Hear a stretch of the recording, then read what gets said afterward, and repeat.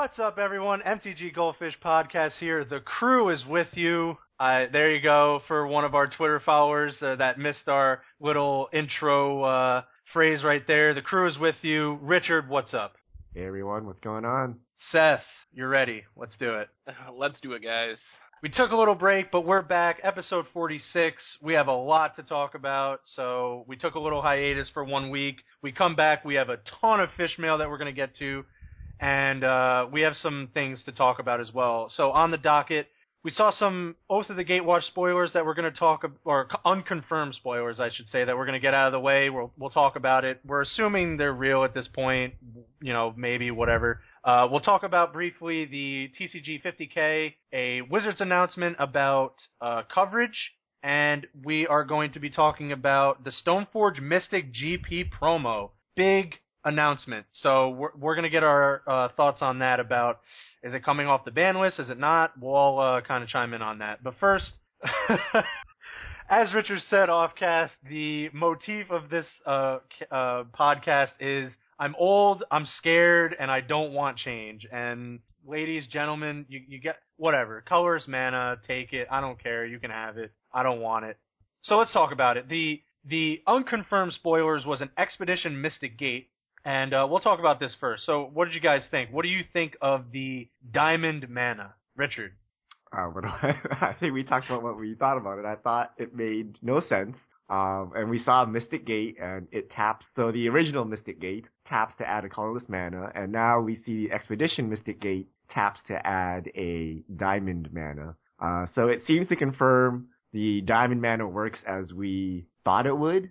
You can use it to add Diamond Mana. Diamond Mana can use to pay for things that require generic mana and colorless mana, I guess is what we're calling it now. Yeah. And the fact that I have to tell you that generic mana and colorless mana are not the same thing, and I have to sit down and explain to people, makes it totally confusing, and I don't like it. I don't know why we had to do it now.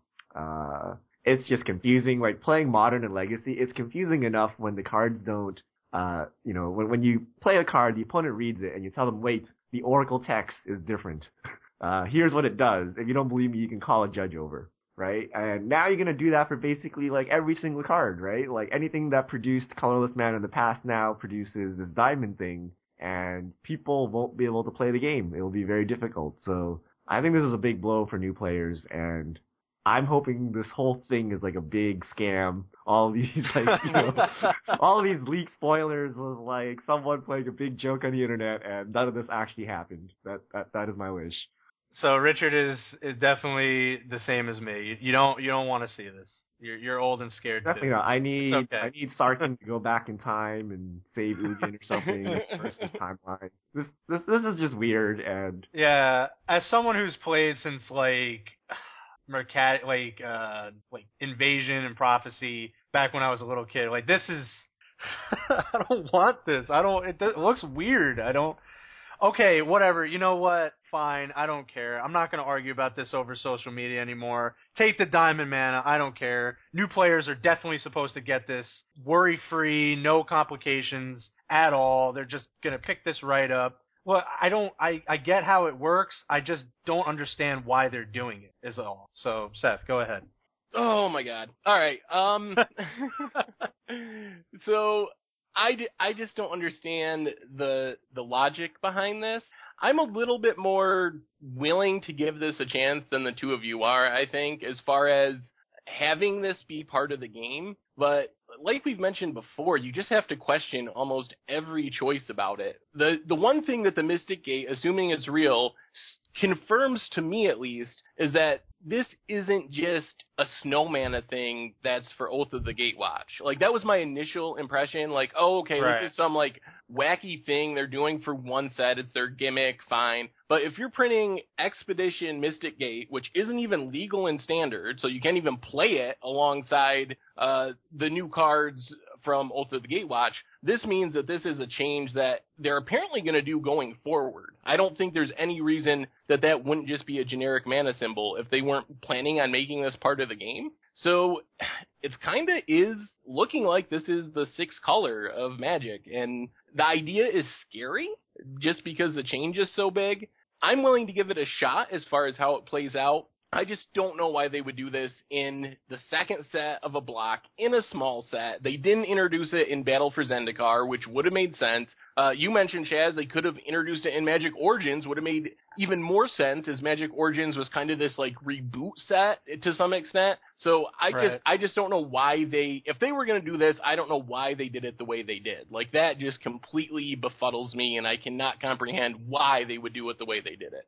Yeah, and I mean, of course I'm going to have to give it a chance. I mean, I don't really have a choice, do I? So if I want to keep playing Magic, I mean, obviously we're going to have to deal with this colorless stuff. But yeah, you know what really gets me, and listen, for everyone listening, I get how it works, okay? I played the game a long time.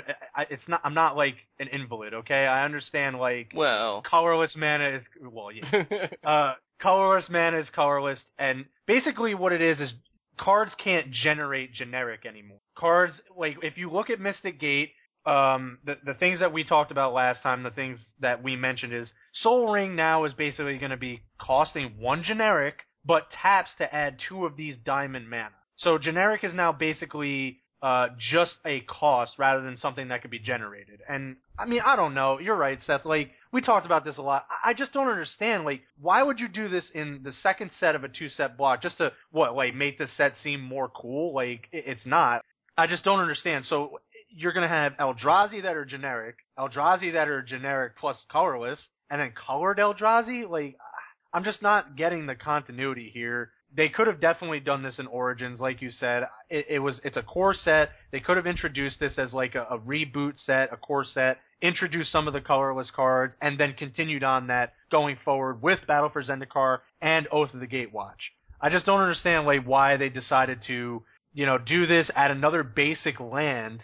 I don't know. Well, you got to do it sometime, right? So if you're forward thinking and you believe that Magic today is only like 5% of the size it will be in the future, right? Like, if this is actually just the starting of Magic and down the line Magic will be the most played game ever, right? It makes sense to do it now. Like, you basically need to do it as early as possible. Ideally, they would have done it when they released the game back in alpha, but they didn't think about it.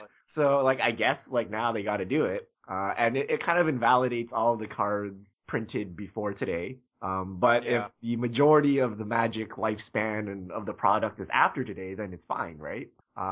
So I understand why they do it. And I think the mechanic itself makes a lot of sense. What I don't like is the fact that it's not backwards compatible, right? Like, all of your cards say different things now, and it's just very confusing for new players. So had they put this in on day one, it'd be perfect. But now I think it's a bit late to kind of jump ship. When, was it that bad to not have this mechanic? Like, was that such a terrible world to move forward with what we have today? So I don't know that, this forcing over to this new templating basically was necessary, but we'll see how it goes.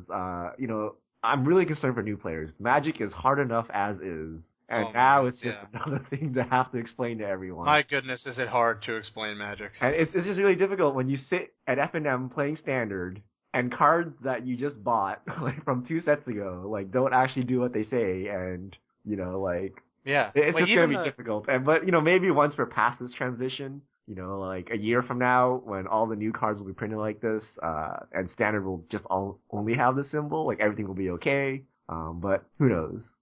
Yeah, I mean, even the Pain Lands from Magic Origins still have tap to add a generic. So again, it's just, when you have something so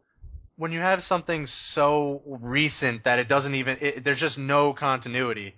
And you're right, Seth, they could have just made this, like, waste mana, like the snow-covered mana just for this set. And I think it would have been a little bit, it would have been a little weird, but it would have made a little more sense. The fact that it's on Mystic Gate now definitely means that it's not snow-covered land. It's definitely it's replacing generic mana as something that can be produced on cards that can tap now to add generic mana.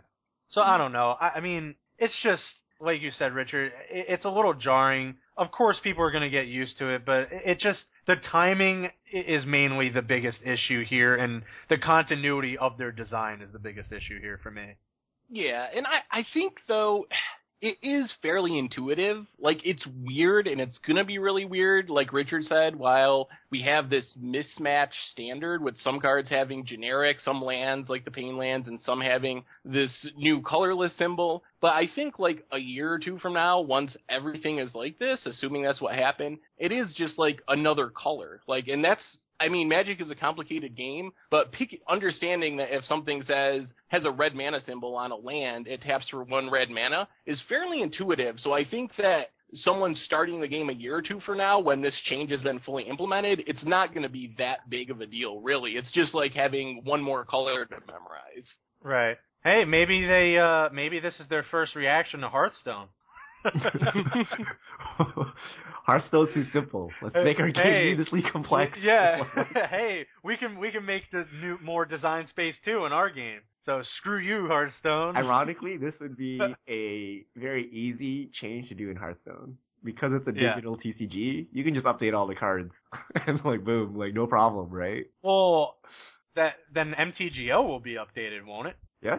MTGO. Yeah, they always put the new Oracle on the old cards. Yeah, so there you go. I mean, so MTGO will at least be consistent. Paper, not as much, but I guess you're right, Richard. You got to start somewhere, right? Yeah, and plus MTGO enforces the rules too, right? So you can't do stuff that makes no sense, like with the But if you're confused with the new, it'll tell you if you're messing up. So if you're sitting there live in a game and you don't know, like if you forget what diamond and generic is, you're screwed. But on MTGO, it'll make sure they're telling you what you're doing wrong. Yeah, the one thing I hope is when they release the official article and they spoil it, they tell us on the internet, this is how you write the symbol. This is how you pronounce the symbol. You know, this is how you say it. And don't leave it up like the Battle for Zendikar duels where you have like 20 people coming up with different names and, you know, we don't know what to call this thing on cast and things like that. I mean, people still don't know. I mean, it's like nuts. Like, people refuse to call them battle lands. Like, I don't know. Don't know. Are we done complaining yet? Is this the complaining portion of the podcast? This is definitely the complaining portion of the podcast. But see, the thing is, when we complain, we offer up solutions. And the solution would have been to introduce it into Magic Origins, and it would have made a little bit of an easier transition going into Battle for Zendikar. See? There you go. No, we don't just complain around here. But, I mean, I'm just old, and I don't like things changing around me. That's it. Let's talk about the actual spoilers. So the first up is Ayali Eternal Pilgrim. Aili, you know, whatever. I probably butchered that. White and a black, legendary creature, core cleric, 2/3 with death touch, 1 generic, sacrifice another creature. You gain life equal to the sacrifice creature's toughness. 1 generic, white, black, sacrifice another creature, exile target non-land permanent. Activate this ability only if you have at least 10 life or more than your starting life total. Interesting card. I mean, it's pretty powerful, right? Like, just by looking at it. I mean, 2 mana, 2/3 death touch is already pretty good.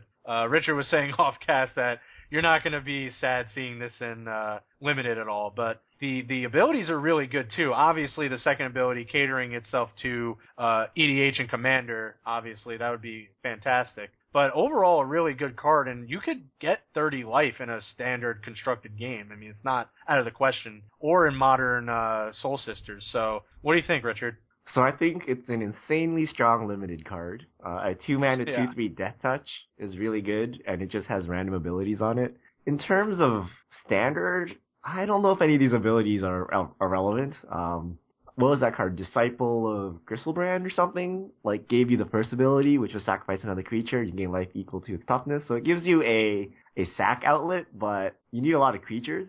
And the second ability is actually pretty hard to activate. Like, if you remember, Blood Baron of Vizkopa, like, getting to 30 life is actually pretty hard in standard without a dedicated deck to it. And it still costs 3 mana for removal. So I don't know if there's a home for it in standard. It's gonna need, like, a synergistic deck, like an aristocrat style deck or something to make it work, but limited, I think this is bonkers, and I'm sure people will play this in Commander. It is a legendary creature, and you can probably use its abilities quite well in Commander, so I think those 2 areas, this card will really shine. Yeah, it pairs really well with Flip Liliana as well. Yes. Seth, what do you think? I mean, it's pretty good. A 2/3 with a death touch for 2 mana is pretty good on its own. Having the sacrifice ability mana is bad. So I think it's got a chance in Standard. My big question is going to be, where does it fit? And I think we just don't know at this point. It doesn't seem to fit in any of the current big decks, but everything is going to change come Shadows over Innistrad this spring. So if there's support for like a black-white life gain or even just a black-white aggro deck, maybe alongside Drana, I think it could be powerful. Being legendary might keep it from being a 4 of, but I think it has an outside shot at least of seeing play in Standard, and it does seem pretty nuts in Limited. Yeah. It would also benefit from getting a... Go ahead. No, go ahead. Oh, it would also benefit from a really powerful lifelink creature. Richard mentioned Blood Baron of Viscopa, and that gains 4 life a turn on its own. So if there was something, a big lifelink, playable lifelink creature that was gaining chunks of life, it would make it much easier to turn on that second ability and would make the card much better. Right, absolutely, yeah. I don't know, I haven't seen a Soul Sisters list in a while, but I think they could splash black, right? I have seen them splash black before, so in Modern, this definitely could get to the 10 life more than your starting life total fairly easily when you look at all the 1 mana 1/1 like this, the Pilgrims and, you know, whichever else, the 1 mana 1/1s, I can't remember the names right now. But, I mean, that deck can easily get to 30 with, what was that, Martyr of Sands? Yep, Martyr Yeah, Sands. that's the one. Right. So, I mean, that's pretty good on its own. But you're right, it might be a little harder in, you know, outside of Modern, in Standard, unless you get a big lifelinker, like you said, Seth. And, you know, Blood Baron of Viscopa, as Richard said, it was hard to get to, you know, turn on Blood Baron, but it was a 4/4 with lifelink that, you know, it got you there on its own. This is a little harder because you have to sacrifice other creatures, so it's a little harder than just being a 4/4 with lifelink. But it's definitely a strong card overall, and at rare, I mean, this will probably be one of the stronger rares. So I guess we're all in agreement that's pretty strong. Up next, Mina and Den Wildborn. 2 red and a green, legendary creature elf ally, a 4/4. You may play an additional land during each of your turns. Red and a green, activation cost. Return a land you control to its owner's hand. Target creature gains trample until end of turn. Richard. I don't know. So I initially told you guys I didn't like it because it wasn't Bloodbraid Elf. Because the art, for some reason, the art reminds me of Bloodbraid Elf and it's 2 RG. But now that I think about it, it might actually be pretty good because we have, all of the enter the, battlefield land effects, you know, the retreats, the uncommon cycle. Returning a land to your hand and getting to play 2 lands a turn might actually be pretty strong. So I actually think this would be pretty good in Standard in the right deck. You know, getting 2 landfall triggers, you can get a ton of landfall triggers if you have fetch lands as well. Or just like putting, you know, 2 creatures on top of your library with Mortuary Mire seems like a pretty good deal. So I actually kind of like this card for Standard. I'm not sure about Modern. Maybe we'll see it in some of the land decks in Modern, but I think Standard, this is pretty good. A 4 mana 4/4 is not that bad. Yeah, for sure. Seth, what do you think? I mean, it's not bad. It'll be interesting to see if landfall decks are still a thing after rotation without fetch lands. If they are, I could definitely see this being the top end as a way to double up on your landfall triggers.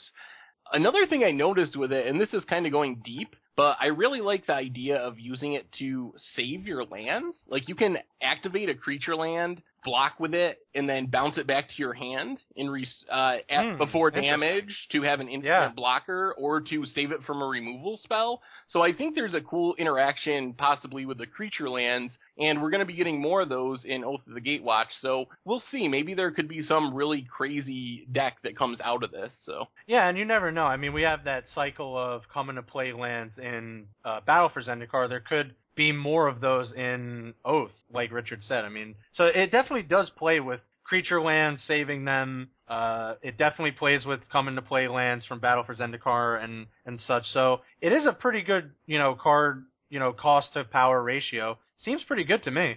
I do like it overall. So those were the 2 spoilers from Oath of the Gatewatch. Again, unconfirmed at this point. No official word from Wizards. Not that we'll likely get any, but at this point. But so yeah, you can take a look at those on the website. And draw your own conclusions for yourself. But I think here on the cast we're liking the 2 legendary creatures that were spoiled thus far. So moving right along, big announcement, Stoneforge Mystic promo, GP promo. It was announced, and it sparked a lot of debate and speculation as to whether Stoneforge Mystic might actually be coming off the Modern ban list. Obviously, people saying, why would they make this a promo if this is not going to be coming off the Modern ban list? Why would they make a Legacy promo when they don't even support Legacy? So let's talk about it, everyone. Let's talk about it, fellas. What do you think of the GP promo, first of all, and do you think it's coming back in Modern? Richard. So my initial reaction was, this doesn't mean anything. The previous promo, Gristlebrand, was basically a Legacy/Vintage card, right? It sees some play in Modern, but not really, and we had a whole year of Gristlebrand. So the fact that we have a Legacy Stoneforge Mystic promo doesn't really faze me. However, as I was talking to you guys earlier, I've kind of come around, and I think I'm leaning towards an unban, only because we have a Modern Pro Tour coming up, and the easiest way to shake up the format is to add a low converted mana cost creature that can slot into many decks back into the format, and that's Stoneforge Mystic. I don't think it's so terribly broken that, everyone will play Stoneforge decks. Tarmogoyf is a equally strong 2-drop, so I think we'll have the same tension as we have in Legacy if they do it in Modern. But having said that, people will have to pack a lot of artifact hate if this becomes Modern legal, but we have Lightning Bolts, we have Path to Exiles, we have Abrupt Decays, we have Kolaghan's Command. The same tools in Legacy for dealing with this card are available in Modern, so I don't think it'd be too crazy to unban it. And to shake up the Pro Tour, I think this would be one of the perfect unbans. So I'm actually leaning towards the unban camp now, after we've talked about it a bit. Yeah.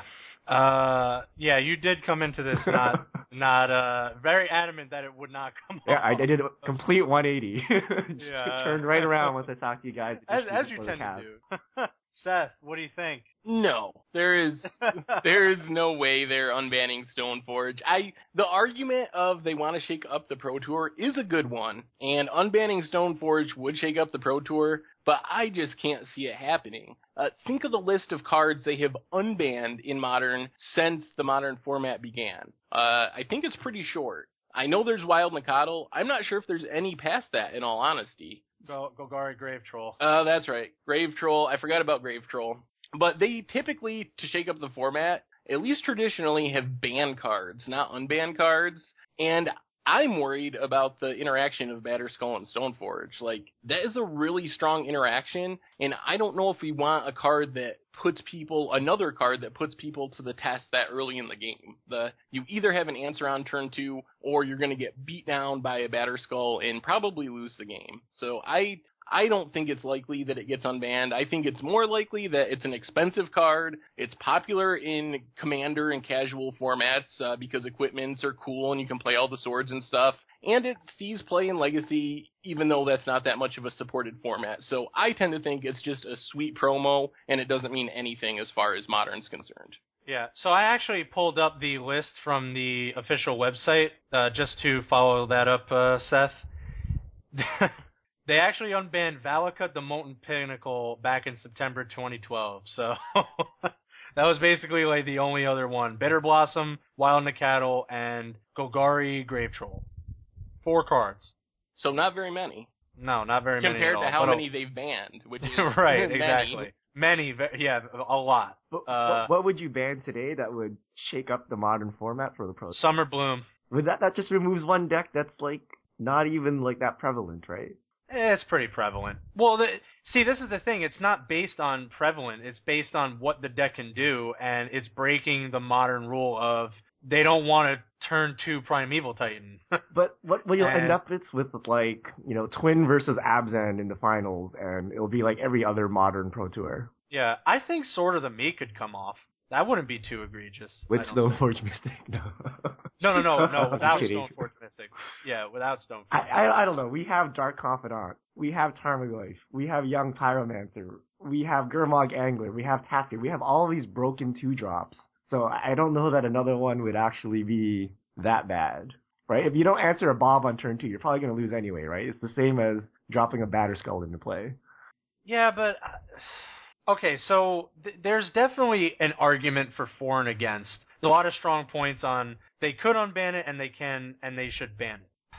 I think the issue that I keep getting hung up on is the reasoning they gave on Birthing Pod and why that card is banned.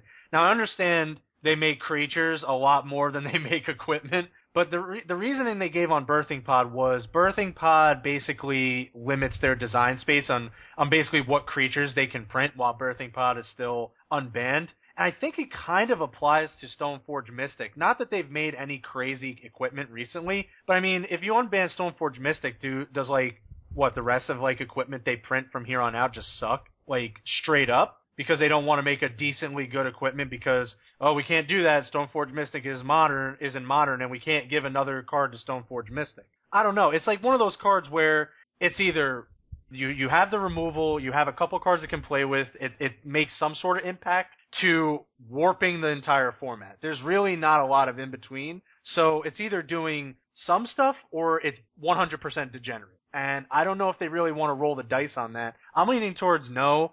You know, Seth does really give compelling reasoning to why it should stay banned, and it's just one of those cards that was already on the ban list since Modern came out. They don't want it to take over the format like it did in Standard.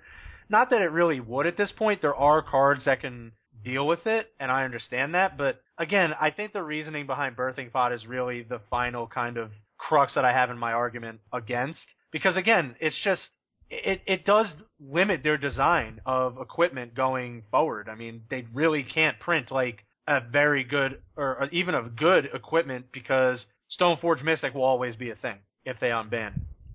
Yeah, I think I agree with you guys. I think there's legitimate arguments for and against, and if there was not a Modern Pro Tour coming up, I would say it would just remain unbanned. Like, there is no reason to unban this card, but because there is a Modern Pro Tour coming up, and we know that they need to shake it up to gain interest, I think this is the easiest thing to do.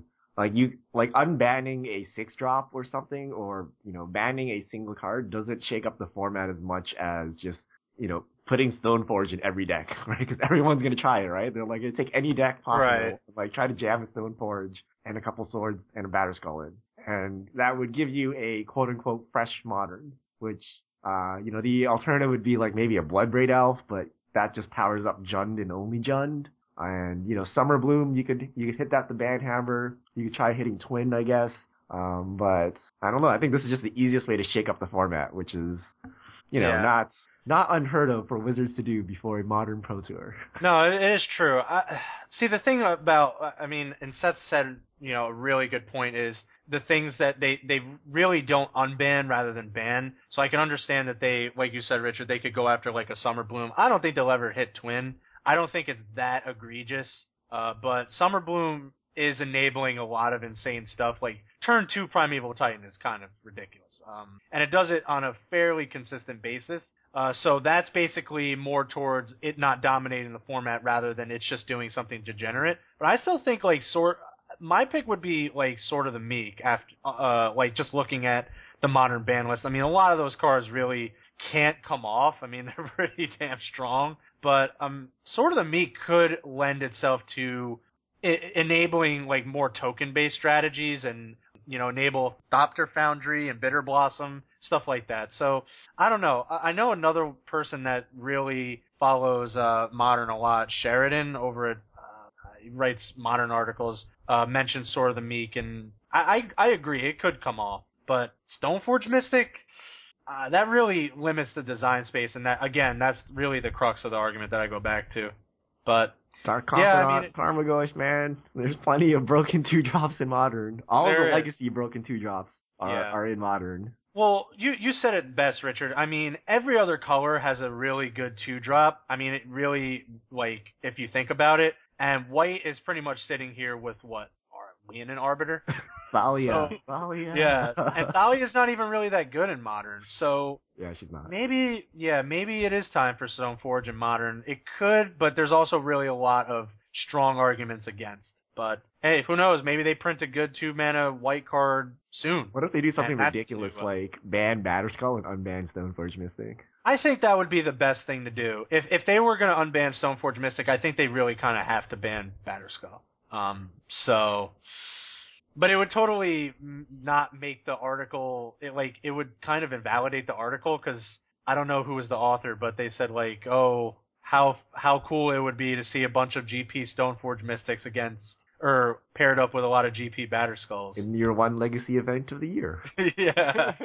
So I don't know. It's maybe we're reading too much into that, but I think in Modern they kind of would have to ban Batterskull, right? Well, then you would have played Stoneforge. Who would play Stoneforge Mystic then, right? It becomes significantly worse without Batterskull. Yeah, and then we could go full circle and say why even unban it at that Exactly. point? Yeah, if you're gonna like really take away its like prize equipment to go fetch, might as well just leave it on there. All right, GTA unbanned. Stoneforge Mystic unbanned. Batterskull banned. That's it. We know this can't happen. Skull Clamp, throw that into Skull Clamp. Yeah. Oh, GTA is so good. The satisfaction of GTAing someone's entire board.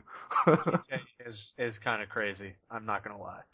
So that's our thoughts on that. Again, it could go either way. Really, I'm leaning towards no. Seth is leaning towards no, and Richard is still a yes at this point, right? Yeah, I think it's the Modern Pro Tour. Had it not been for the Modern Pro Tour, I'd be all with you guys, but they need to shake it up. Yeah, you make a good point. Moving along, there was a TCG Player 50K taken down by Adam Yurchik.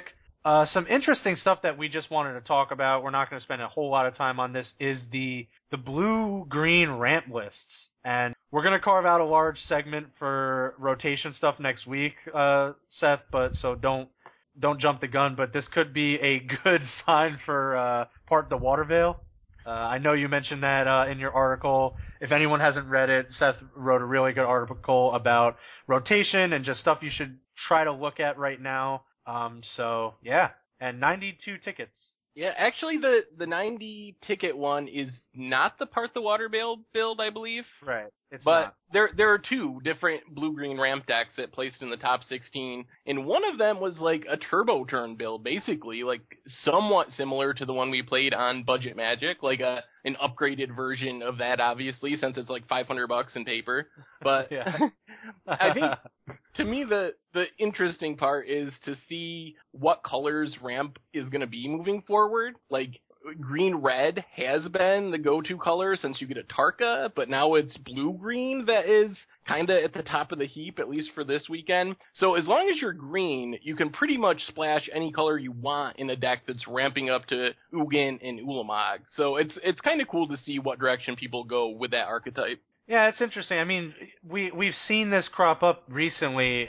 Blue-green is definitely making a strong argument of being the color pair for ramp. I mean, if anything, you just get access to Dispel and Negate, which is pretty important for a ramp deck. I mean, having some interaction with the other decks, more notably Control, which has always been like notoriously a bad matchup for ramp decks.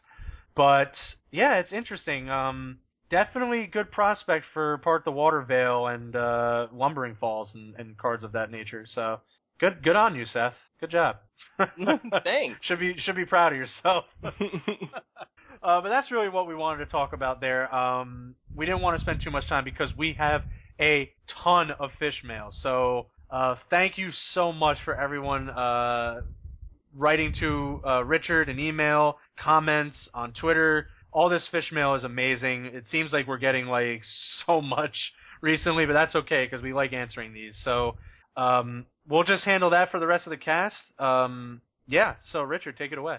All right. So first one is an email about Oath of the Gatewatch game day. It is scheduled for the weekend of February 13th and 14th. For those of you who don't know, that is Valentine's Day. And so the question is, I'm in a long-term relationship, and although my girlfriend and I have many common interests that we love, Magic is not one of them. I can almost guarantee that I won't be attending. Do you think Wizards made a blunder by scheduling game day on Valentine's Day? Although unconfirmed, most people suspect the majority of Magic's demographic is young single males, with a significantly smaller portion that is composed of other demographics, including females, couples that play, couples in relationships. So this demographic comes from a very hurtful stereotype about the Magic community, such as they're all single nerds who can't get girlfriends. By scheduling Valentine's Day weekend release events, has Wizards called out more attention to their unconfirmed player-based demographic. So basically, game day on Valentine's Day. Why would they do this? Why are they not considerate to those of us in relationships who don't have the entire family or couple into Magic? What do you guys think? So let me just throw this out there before both of you talk on this. I really don't think I honestly, knowing Wizards of the Coast and like what they do, I honestly don't even think they really knew they scheduled it on Valentine's Day, to be honest with you. So I think that might have honestly been a innocent mistake, if you want to call it that. So I don't know if that was really planned, but I guess you could, just because it's more centered around Two-Headed Giant, from what I've heard, maybe that was a thing, but I don't know. I think that's really looking way too deep into it. I don't have their demographic numbers and their polling, so I don't really know what they're doing, but I guess they figured people could go out with their significant other and play, Two-Headed Giant Oath of the Gatewatch game or pre-release. I don't know. I think the whole Two-Headed Giant thing was just silly, but I'll let you guys talk about it. And as for the demographic, I mean, who gives a shit? I mean, really, like, you really care what people really think about Magic, the Magic community? I mean, really, is that something that is like something people deal with every single day? I would just tell them to screw off. I don't really care. I mean, I don't know, for a long time there was a big stereotype about gamers in general. So, and that's definitely changed over the years. So, who really cares? I don't know, but that's my take on it. Go ahead, Seth. Well, for me, I think it is going a little too deep to really blame Wizards for it. And I think, as far as I understand, this thing works on a pretty regular schedule. Like, you have the release events, or the pre-release events, then a couple weeks later it's game day, or however, like, then release, then game day. But I think for them to not put this on the holiday, they would either have to change the schedule, which is how things always work, and people kind of know that, like how we know, 3 weeks before a set, the pre-release, we start to get spoilers. Like, we have these time frames in our mind because that's just how it always works. So I think they would have to, like, actually move the release of the set to accommodate Valentine's Day, or confuse everyone by taking and changing a schedule that's been set in stone for a long time now. So maybe it's unfortunate, I guess, for some people, like, if your significant other isn't going to let you go play or doesn't like Magic, and, like, there's some problem, but really it's Valentine's Day. It's a game day. Is it really the end of the world if you miss a game day for Valentine's Day? Like, I think it's worth it to stay out of the doghouse if that's how your relationship is. So I think it's unfortunate, but it's not that big of a deal in the big picture. Pre-release, not game day. So it's even like, you don't even get a mat. So I can understand. No, it's game day. It's game day. Oh, is it game day? Yeah. Well, that's what it says in this email. I haven't actually double checked.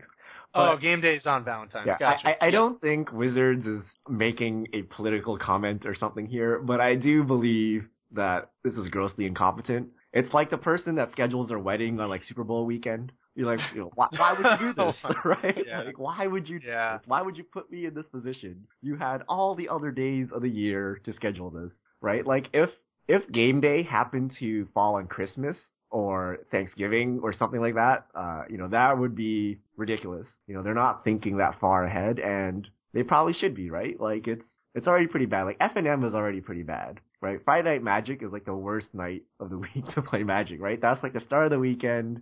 You want to hang out with your friends, and you can't do that unless they all play Magic the Gathering as well. So, Wizards has, like, strange scheduling, I'm going to say. And I think, it wouldn't have been the end of the world for them to move the set release up by a week. The calendar is known very far in advance. 10 years ago, they know what day Valentine's Day falls in 2016. So they could have planned this many years in advance, but they just didn't. And we're kind of here. So, it sucks for those of us that want to play, on the game day, and, they can't because it's Valentine's Day. But, hopefully Wizards will realize this, and for future events, they'll avoid holidays or pseudo holidays, for these kind of events. Are you guys still here? Yes. Oh, hey. Yeah. Yeah, I have shocked you guys into. yeah, we're a loss of words, Richard. You just nailed it. We have nothing more to say. No, I agree. It was definitely inept to do it. I don't know if really, maybe they just didn't know. I don't know. Maybe it's just a schedule that's just made and that's it, like Seth said, and they just go on their schedule, and if it just happens to fall on this day, well, oh well.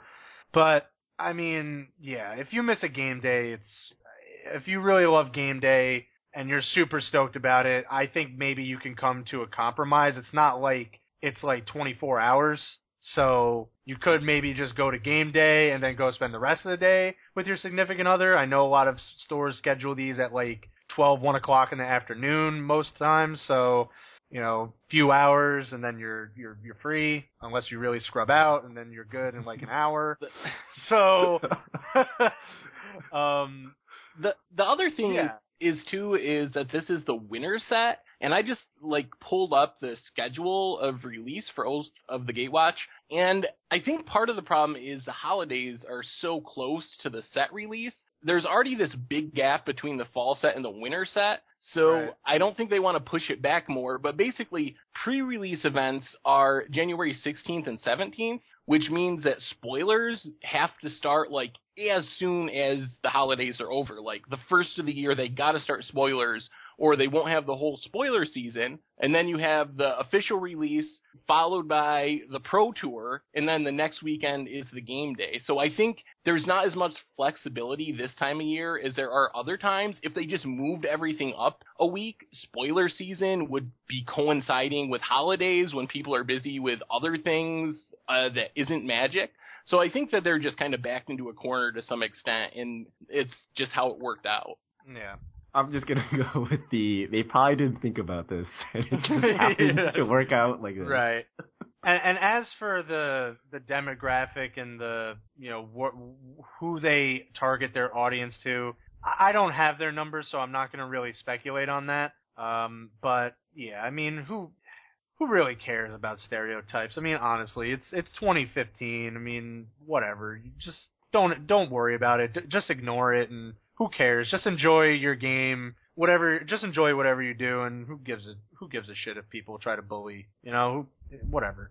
And again, I don't know who they're really targeting these at. I'm assuming, maybe they have the numbers, but I don't, so I'm not going to speak for them. Okay, so that was Sammy Hung via email, by the way. Yep.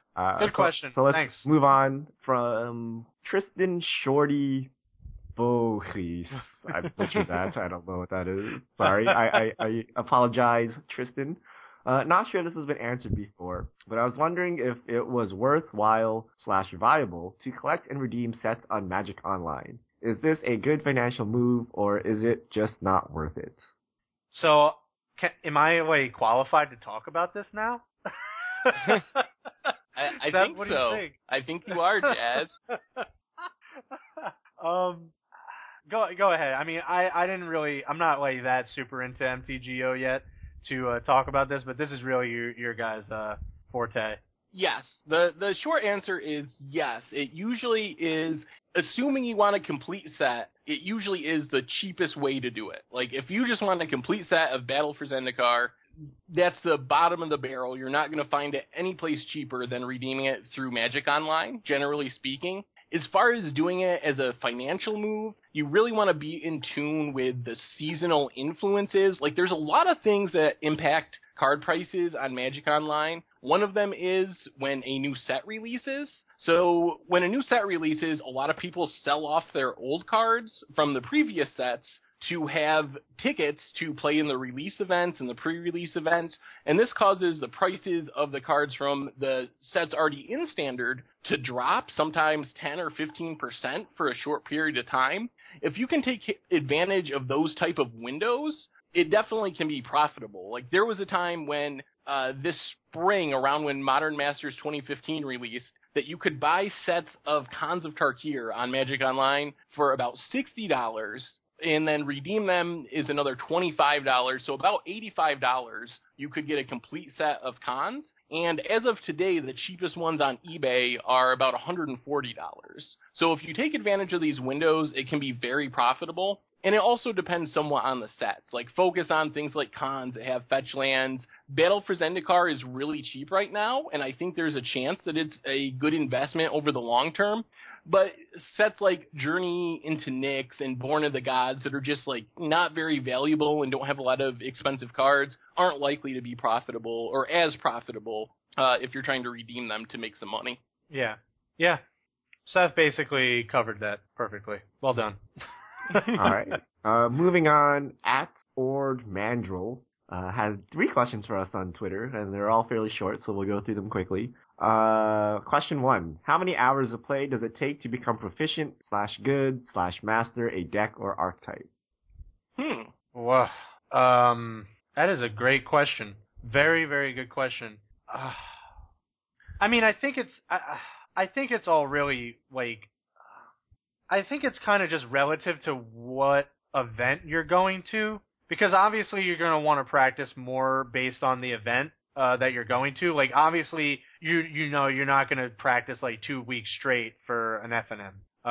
You might want to obviously increase that playtesting time for a GP, or even more so for a Pro Tour, or something like that. But I really couldn't give a solid estimate. I would, because it depends. Like, if you're practicing solo, obviously you'd probably want to put in more time to get the quality of matches. But if you're playing with a dedicated, like, testing group, obviously they're all going to be quality matches, so you might not have to practice as much as you would, on your own. So it's definitely different. I don't know if there's, like, a set amount, like, once you hit, like, 80 hours, you're good. Like, that's it. You definitely mastered the archetype. I mean, there's people who play Legacy now that have played Legacy for 10 years and they still practice Legacy. So, I mean, it's basically like anything. If you keep practicing something and keep yourself, up to date on a format, and you keep playing it, like, regularly, obviously that's going to be good. If you don't, obviously your game is going to suffer. So maybe you could shed some light on this, Richard, because you play Legacy a lot, like, and that's, like, a really high skill cap format, I would say. So what do you think? Like, how often would you have to play your deck list to prepare for, a GP or something? Yeah, I think to become proficient with a deck, you probably just need, like, 1 to 2 FNMs, and that's basically learning, like, all the tricks to your deck, like what your deck can actually do. But to be a master at your deck, it can take a lifetime, right? Like, think of someone like Craig Wesco, plays White Weenie all the time, every format, right? And I'm sure if you ask him, he'll tell you he has things to improve, right? There's always things to improve. And when you start playing stuff like Legacy, there's just so many complex decisions that every game you make, 10 mistakes, 15 mistakes, right? Even if you've been playing your deck for a long time. So, Magic is a continual learning process. So, if you want to be really good, I would, play one deck and play it all the time. And even after a couple of years, you'll still have things to learn. But as far as becoming proficient, I think just a couple events would get you there, right? You just need to know the tricks. You need to watch other people play that deck. Know all of the things it can do, like, if you have tutors, what your typical tutor targets are, what your typical outs are to certain board states and things like that. But, at the end of the day, it's kind of up to you. Like, a lot of people just play a single deck their entire career. Other people just play, whatever's the best at that time. And, how much practice you put in is, how much time you have, and, how serious you are about, the results of, the event you're playing in. Yeah. Seth, go ahead. Well, I think you guys are on the right track. I just wanted to add that I think a lot of it has to do with the specific deck and the specific format.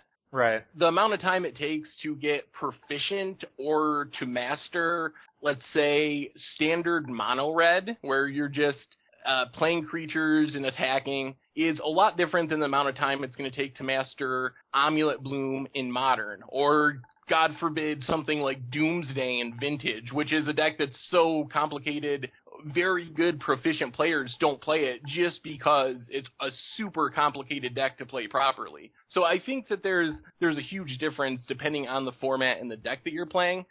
But I think to really master something, I think that's almost a trick question, kind of like as Richard hinted at. Like, I don't think you can ever really master it. Like, I consider Joe Lissette to be a master at miracles. He's been playing it for years, and I love watching him play the deck. He's obviously super good at it, but I think if you asked him, I don't think he would say that he's mastered the deck. Like, he's very good at it, but like Richard said, you can always improve. So I think that there's no way you ever truly master a deck. You just continually keep getting better, and that process or progress will get slower the better you get, because the games are much smaller and incremental than they are in the beginning when you're just learning all the interactions and the tricks.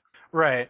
And I think you nailed it, Seth. You don't really master a deck because, I mean, like Richard said, I mean, he plays Legacy. I primarily play Affinity and Modern. And the deck, like, the core, like, really the strategy of the deck hasn't changed since the first, its first inception back in the, like, Darksteel days and, Fifth Dawn and stuff like that. But of course, there's cards along the way that change subtle nuances to the deck, like Steel Overseer, for instance, or Etched Champion. There's definitely cards along the way that add a new dynamic to the deck, like, oh, when should I be like triggering my Steel Overseer, and what cards are better in X matchup now that the deck has acquired new cards along the way. But really, like, I've been playing Affinity, quote unquote, since really.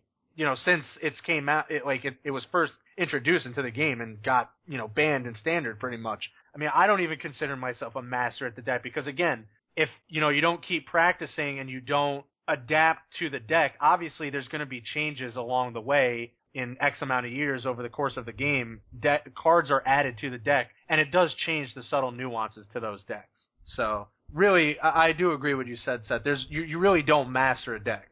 But you could definitely be very proficient at it. Like, Affinity, again, changes, but you still know how to play the deck.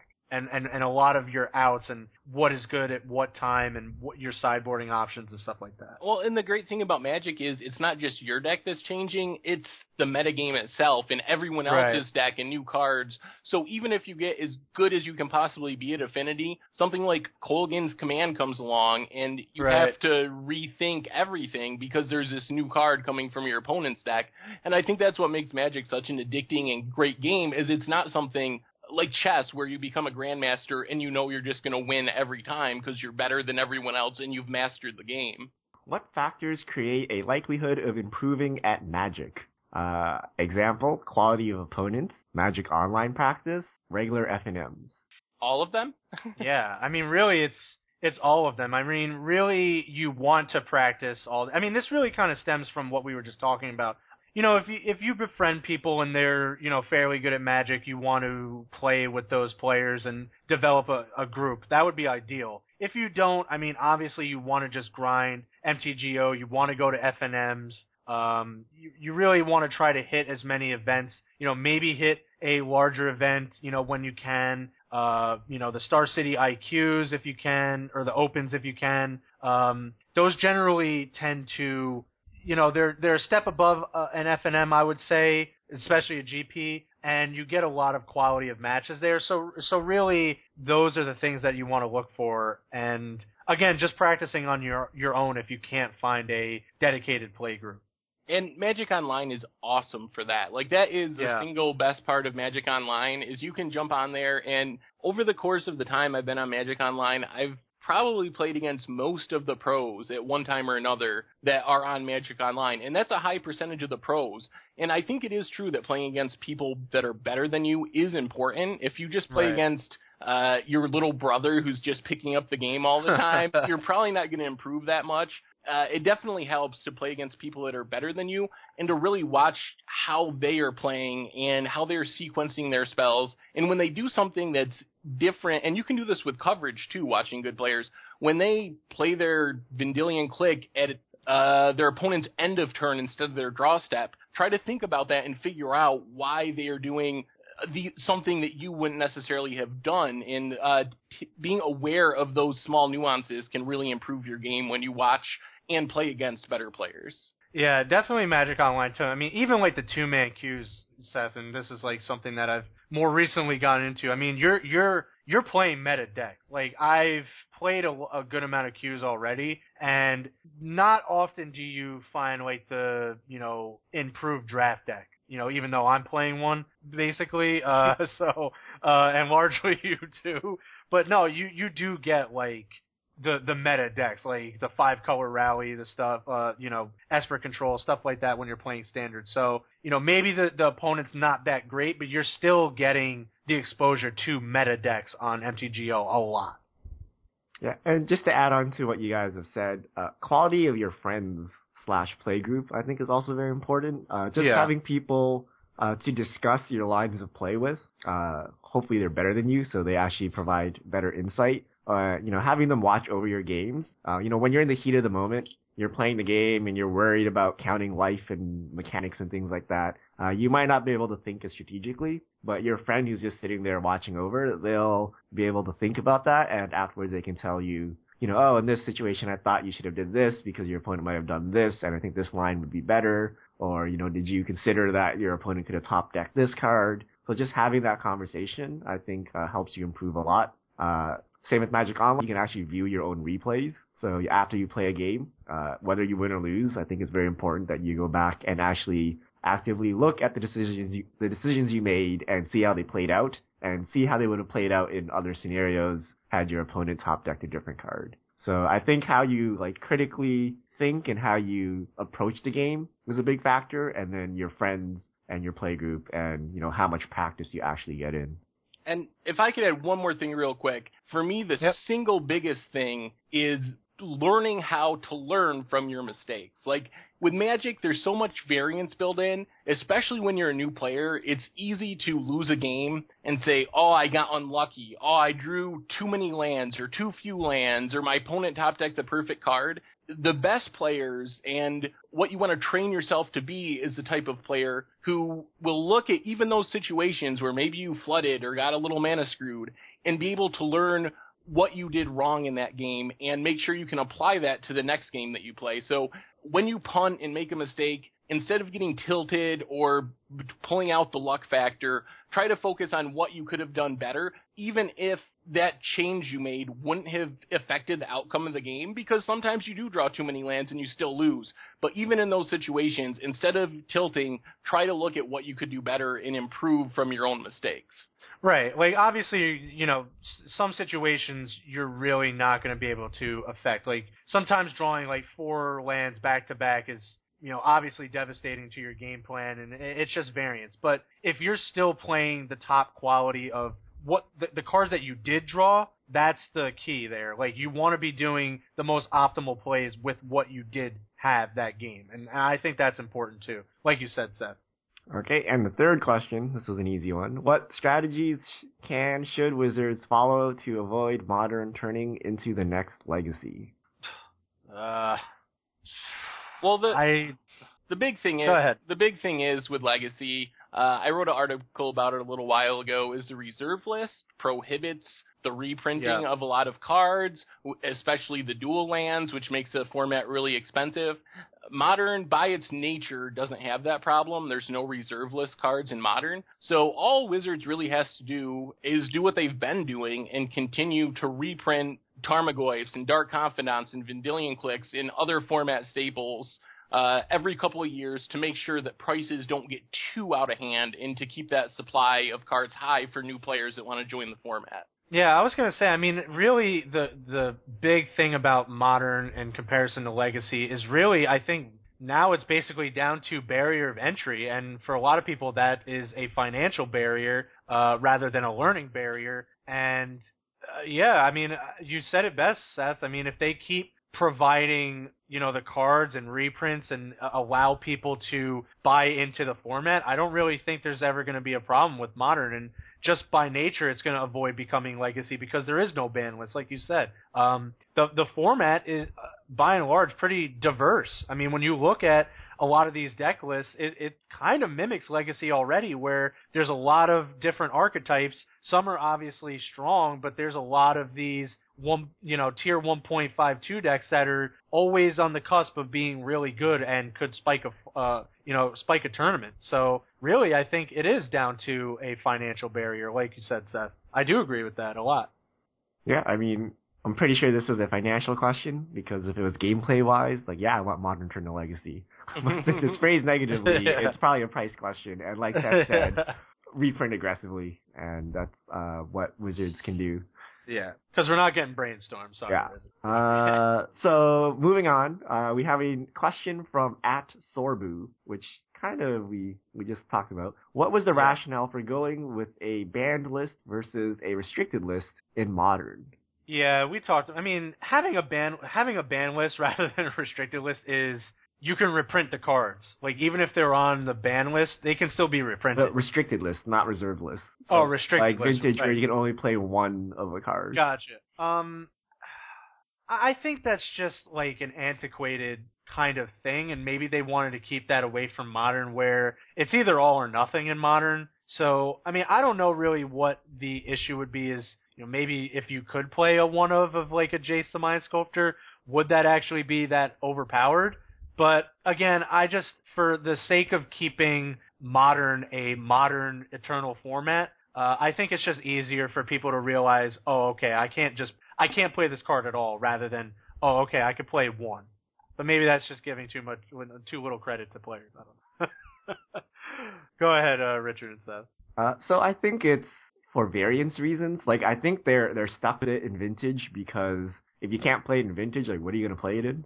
Right? So for the cards that are too powerful, they put them on the restricted list. But it creates a lot of variance, like when you draw all your restricted cards, your deck is really, really strong. When you don't, your deck is very, very weak, right? So the variance is, very high, and it's mitigated a bit by cards like Brainstorm and Ponder and things like that in the older formats. But in Modern, we don't have those. And, limiting someone to a one of each card, it just makes it high variance and just confusing. So it's just easier just to ban it outright than try to toe the line and just keep a one of in Modern. Yeah, I agree. I think also the thing with Vintage is it's supposed to be this place where everything is legal. I think the only banned cards are anti-cards, which are banned for like gambling reasons more than gameplay reasons. So I think that's why there's a restricted list, is that's what Vintage is supposed to be. Any card you've ever opened over the 25 years you've been playing Magic, you can play in that format. But Legacy and Modern are just different. Like, that's not what those formats are intended to be. And I think it's confusing. Like, I think that it's easier for new players to understand this card is either banned or it's legal than, well, it's not really banned. You can play one of them. So I think it's also complexity reasons that keeps the restricted list out of Modern and other formats. Yeah, agreed. All right, last question. We have two more questions, but one, I'll just give a shout out to Kim H here. She asked us, will Stoneforge Mystic be unbanned? And we already talked about that, so. Yeah. But the last real question is from @Sinfold. With lots of Magic Online fetches, would it be worthwhile to wait until spring to grab the Mythics for set redemption? I don't know what this question is trying to ask. It's referring to fetches and then Mythics for set redemption. Okay, so what I'm taking from that question is whoever's asking it has the fetch lands and would like to redeem them into paper cards, but doesn't have all the Mythics that they need to redeem a set, because you need a complete set. Right. And the answer typically would be yes.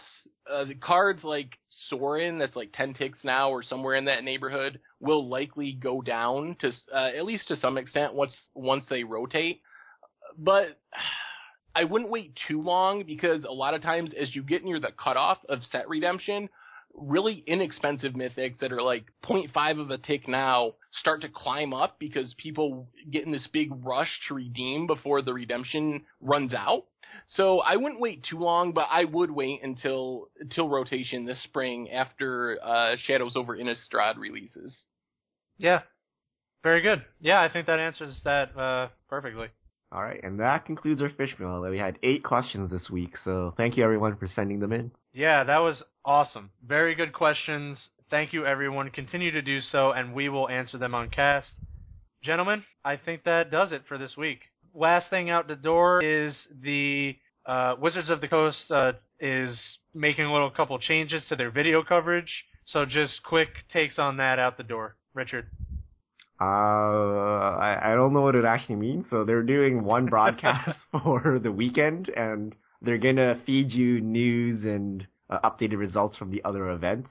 So I guess that's good. And they also said they're doing more of a focus on storylines, which I don't know what that means. I'm guessing they're going to talk about individual players more and their progress throughout the season, which, man, I understand what they're doing. They're trying to mimic other sports where the players kind of dominate their sports and their storylines, but frankly, I don't really care. I just want to see some good magic, and I don't care that random pro player X is 1 point away from reaching platinum, because I don't even know what platinum is. Other than the fact that it's better than gold, and they get some perks, but I guess they're moving towards reporting on the human aspect of Magic this season, so we'll see how that goes. Seth? I guess I don't really have any strong opinions, except to say that a lot of people on Twitter are taking the announcement that they're only covering 1 GP per weekend instead of doing video coverage for 2 or sometimes 3 as a cost-cutting move, and questioning why, if Hasbro and Wizards are this is one of the franchise brands and they're going to put all their support into Magic, why they would cut back on something like tournament coverage. I don't know if this really is a cost-cutting move. I mean, I'm sure it cuts costs, sure it's some amount, but they might get more viewers if they can really focus on 1 GP and make that coverage excellent than have okay coverage with somewhat good coverage teams going 24 hours a day on those 3 GP weekends. Yeah. I mean, Richard pretty much said this. This isn't sports, and I don't really care. Not to knock any pro players out there. Good for you. That's great. I'm sure you all care. That's fantastic. But I'm just here to watch great gameplay, and these aren't sports players. So I don't really care who signs what contract or who's playing in what game, and don't really follow the storylines as much because all-time great athlete, LSU. Yeah. I've actually never heard of anyone playing Magic referred to as an athlete. Who signed the new 5-year $80 million contract with like $15 million in guarantee? I'd actually be very interested in that. Actually, if they're like Channel Fireball has just signed Sam Black for X hundreds of thousands of dollars a year, that would actually be very interesting news to me. But yeah, we don't get that. We just get no. He's 5 points away from platinum or something. Yeah, or record, lifetime earnings and stuff like that, which is great and all, but I mean, storylines is not really something I'm interested in. Talk more about the cards themselves, the metagame, the players or the matches, and I'm good with that. All right, so I think that wraps up a great podcast. We're back from the hiatus, so we will have a lot to talk about next week. Thank you again for all the fish mail, and I think that does it for this cast. Gentlemen, it was awesome. Good to be back. So yeah, that wraps up this episode of the MTG Goldfish podcast. We will see you next time.